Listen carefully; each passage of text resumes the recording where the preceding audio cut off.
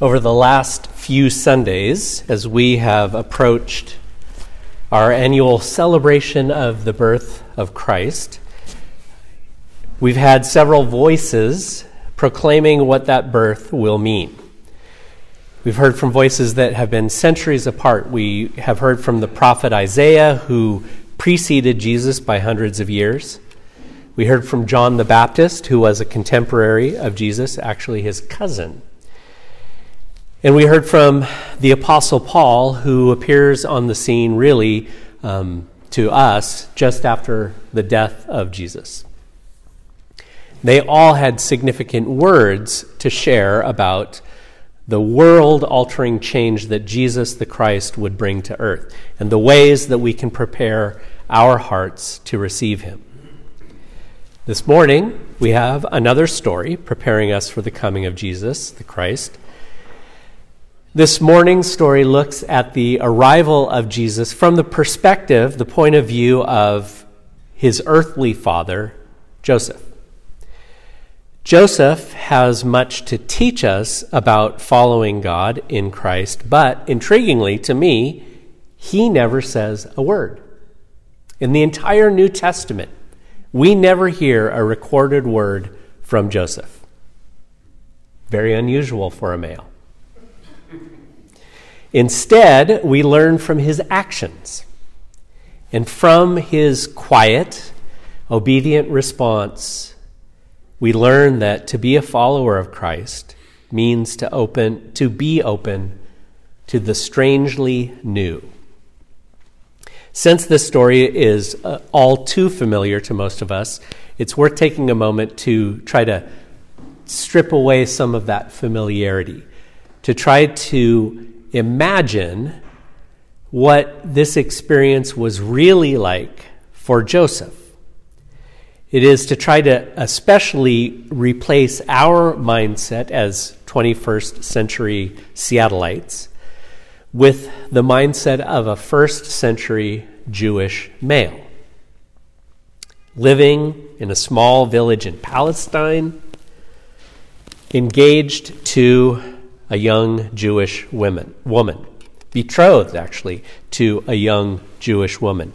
The NIV doesn't translate it that way in our opening verse, but that's sort of the technical language that is used. This is how the birth of Jesus Christ came about. His mother Mary was betrothed to Joseph.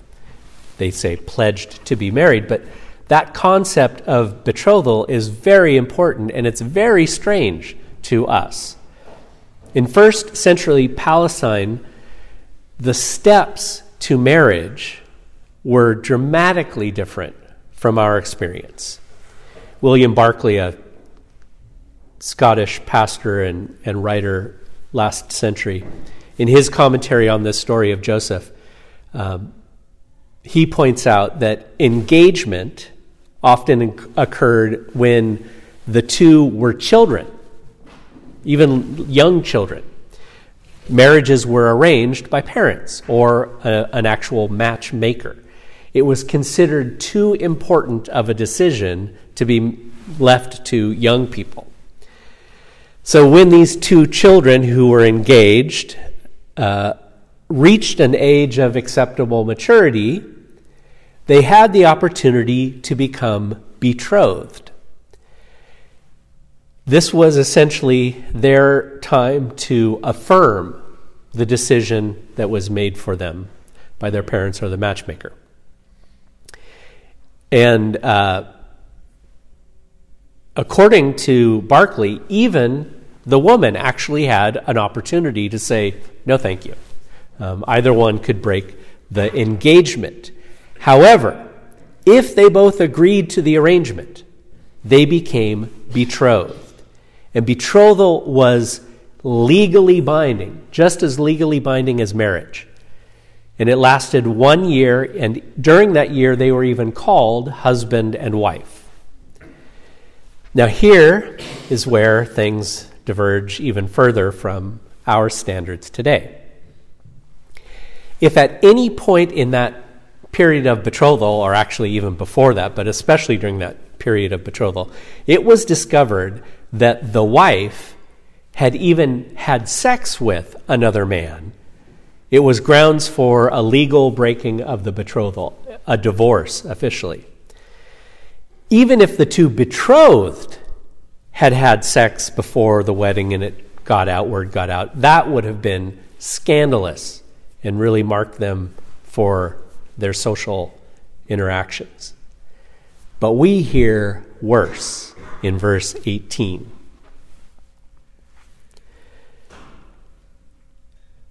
Before they came together, Mary was found to be with child through the Holy Spirit.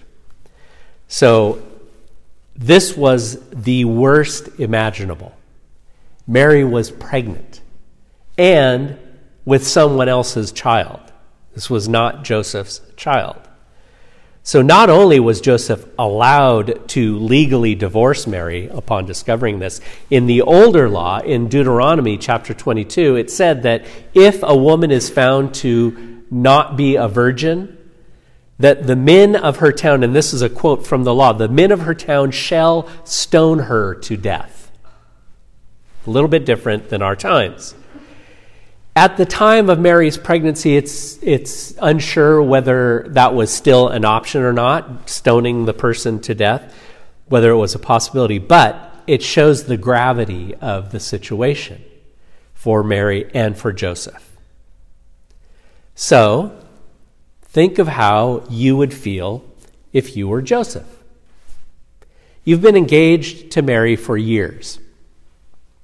You've got a decent life all mapped out before you. You'll have the wedding, you'll have kids, you'll grow old together in this town that you've grown up to, surrounded by all sorts of family and friends. All is set. You and Mary have both agreed to the betrothal. Your future is laid out. And then you find out she's pregnant. Pregnant. Your whole world and your vision for your future life is gone. And she says that she hasn't been unfaithful. She says that an angel from God came to give her a message and that God is the father of her child. Now remember, this is all before an angel has visited Joseph. He's just hearing this. Years ago, the poet W.H. Auden wrote an extended series of poems that he gathered together in a thing called For the Time Being. He envisioned it as kind of this theatrical production about our story, the birth of Jesus. He called it a Christmas oratorio. He, in one poem, The Temptation of Joseph, he imagines Joseph on stage, and there's sort of off stage in the wings a Greek chorus. You know, these people that sort of pipe up with stuff that you don't want to hear. They goad the people on stage into all sorts of things. So I won't read all of Joseph's parts, but in this series of sort of back and forth between what Joseph says and this Greek chorus says in the wings, I'll read the chorus's part. Joseph, you have heard what Mary says occurred. Yes, it may be so. Is it likely? No. They come back again later. Mary may be pure, but Joseph, are you sure? How is one to tell? Suppose, for instance, well, maybe, maybe not. But Joseph, you know what your world, of course, will say about you anyway. I love this because this is all the stuff that you know is going through Joseph's mind. I mean, how can you believe the truth of this story? Auden gives voice, I believe, to the things that Joseph was likely thinking. Now, there's no need to express this outwardly, but how do you think you would have responded if you were Joseph? How would you have responded to Mary? And again, remember, this is before Joseph has had any vision or dream from the angel. Matthew tells us what Joseph actually did in verse 19. Because Joseph, her husband, was a righteous man and did not want to expose her to public disgrace. He had in mind to divorce her quietly. Now that's important. Even if this had been the actual outcome of what had happened, that still would have actually been a very gracious gesture on the part of Joseph for the time. Dale Bruner, a contemporary author, writes, "By this decision to give Mary a letter of divorce quietly, unguilty Joseph was prepared to take some of the social shame and personal guilt of the failed betrothal upon himself without complaint, and precisely that kind of decision is Christian righteousness, according to Matthew's gospel. Righteousness is not so much or only the determination to be personally impeccable." Bruner notes that is a frequent misunderstanding. It's not so much a determination to be personally impeccable as it is the determination, if necessary at one's own expense, to bear the guilt of others. To divorce Mary quietly would have been the lawful thing for Joseph to do, and it would have been a gracious thing for him to do. But it is at this moment that Joseph's world and his vision for the future are even further destroyed. We hear in verses 20-21, after he considered this, divorcing her quietly, an angel of the Lord appeared to him in a dream and said, "Joseph, son of David, don't be afraid to take Mary as your wife, because what is conceived in her is from the Holy Spirit. She will give birth to a son, and you are to give him the name Jesus." By Joseph giving the name, it was his way of acknowledging that the child is his as well, because he will save his people from their sins. That's what the angel says to Joseph. This strange message from God. Remember, Joseph doesn't even have this little part that we get. At this point, Matthew adds a little commentary about what is happening here. This all took place to fulfill what Isaiah had said years ago, that a virgin shall be with child and give birth to a son, and he will be called essentially God with us. Joseph doesn't know anything about that. He just knows his wife is pregnant.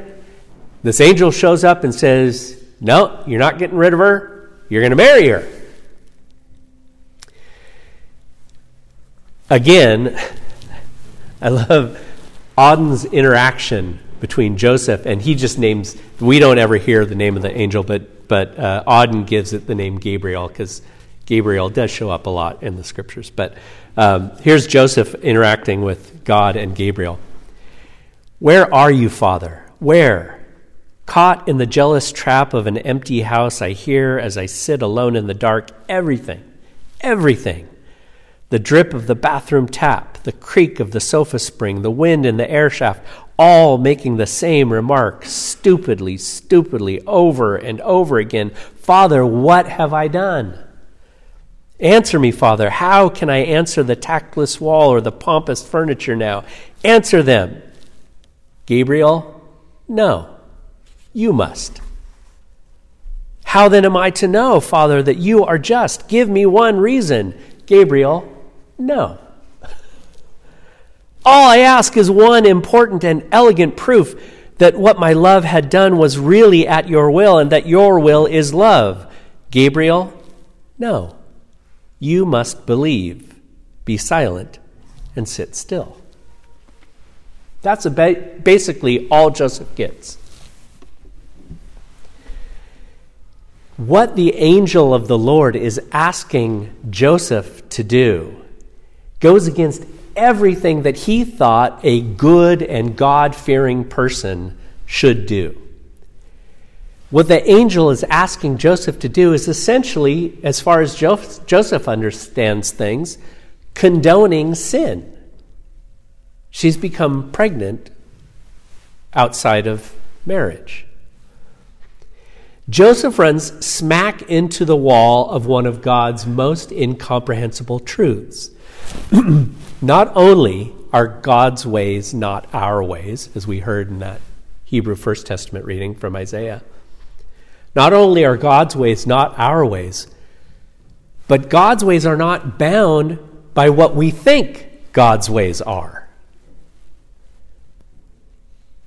The Reverend Jill Dulfield, who is a lectionary commentator, puts it this way: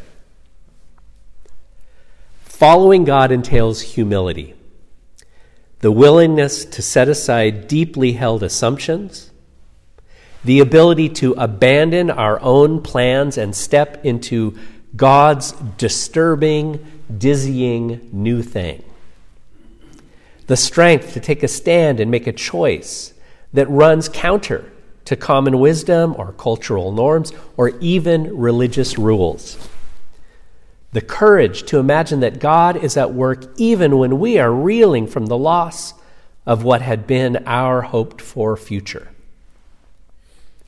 This is the exact same experience that the Apostle Paul had after experiencing the presence of Christ.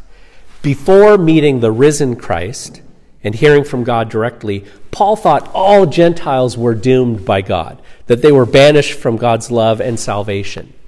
And then, after experiencing Christ and hearing from God directly, Paul ends up being called by God to serve the Gentile world specifically. And that's why it's so amazing when we know Paul's history that we have in that passage of Romans, him proclaiming Paul, a servant of Jesus Christ, called as an apostle to be set apart for the gospel, for sharing the good news. And then, as it says, verse 5, through Jesus and for his name's sake, we, and he's sort of using the royal we, it's Paul and Barnabas and such, but mostly Paul. Through him, we received grace and apostleship to call people from among all the Gentiles to the obedience that comes from faith. And you also are among those Gentiles who are called to belong to Jesus. That was just completely opposite of anything that Paul ever thought that a good, decent person would do. Paul was drawn out of much of what he thought was good and right into this strange and new world. And this is the same change that we see with Joseph. Considering the enormity of all that Joseph's decision to obey the angel would cost him, the brevity of verse 24 is kind of jarring. When Joseph woke up after this dream, he did what the angel of the Lord had commanded him and took Mary home as his wife. That's it. Again, no words from Joseph. He just hears, listens, and does it, even though this is such a strange message. And of course, this is just a small echo of what we know Mary had to decide as well in carrying Christ to begin with. From Mary, from Joseph, from Paul, again, we learn that being a follower of God, especially in Christ, means to be open to the strangely new. As we approach Christmas, this strange newness is an aspect of the story that most of us could benefit from dwelling with a little while. We have domesticated the story so much that many of us forget the wildness it contains. Mary gave birth. I mean, anyone who has experienced that from either side of it, father's side, mother's side of it, knows that that in and of itself is wild and messy and sweaty and lots of other things. And it was in a barn. She gave birth in a barn. And this newborn baby is proclaimed to be the God of the universe, squeezed into this puckered, screaming little ball of flesh and blood that just came out of his mother's womb. And when this little baby grows up to be a man, his whole life was full of this strange newness. He worked on the Sabbath. That was not done He hung out with prostitutes and lepers and people who worked at Comcast. He told his followers to love and pray for those who hated them and were out to get them. And then 3 days after he was dead and buried, he appeared again, strangely new. Everything about the story of the birth of Christ reminds us that we never know when or where or how Christ will show up in our lives. Nor can we predict what Christ might call us to.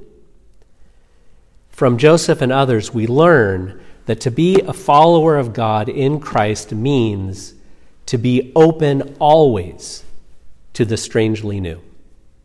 Merry Christmas.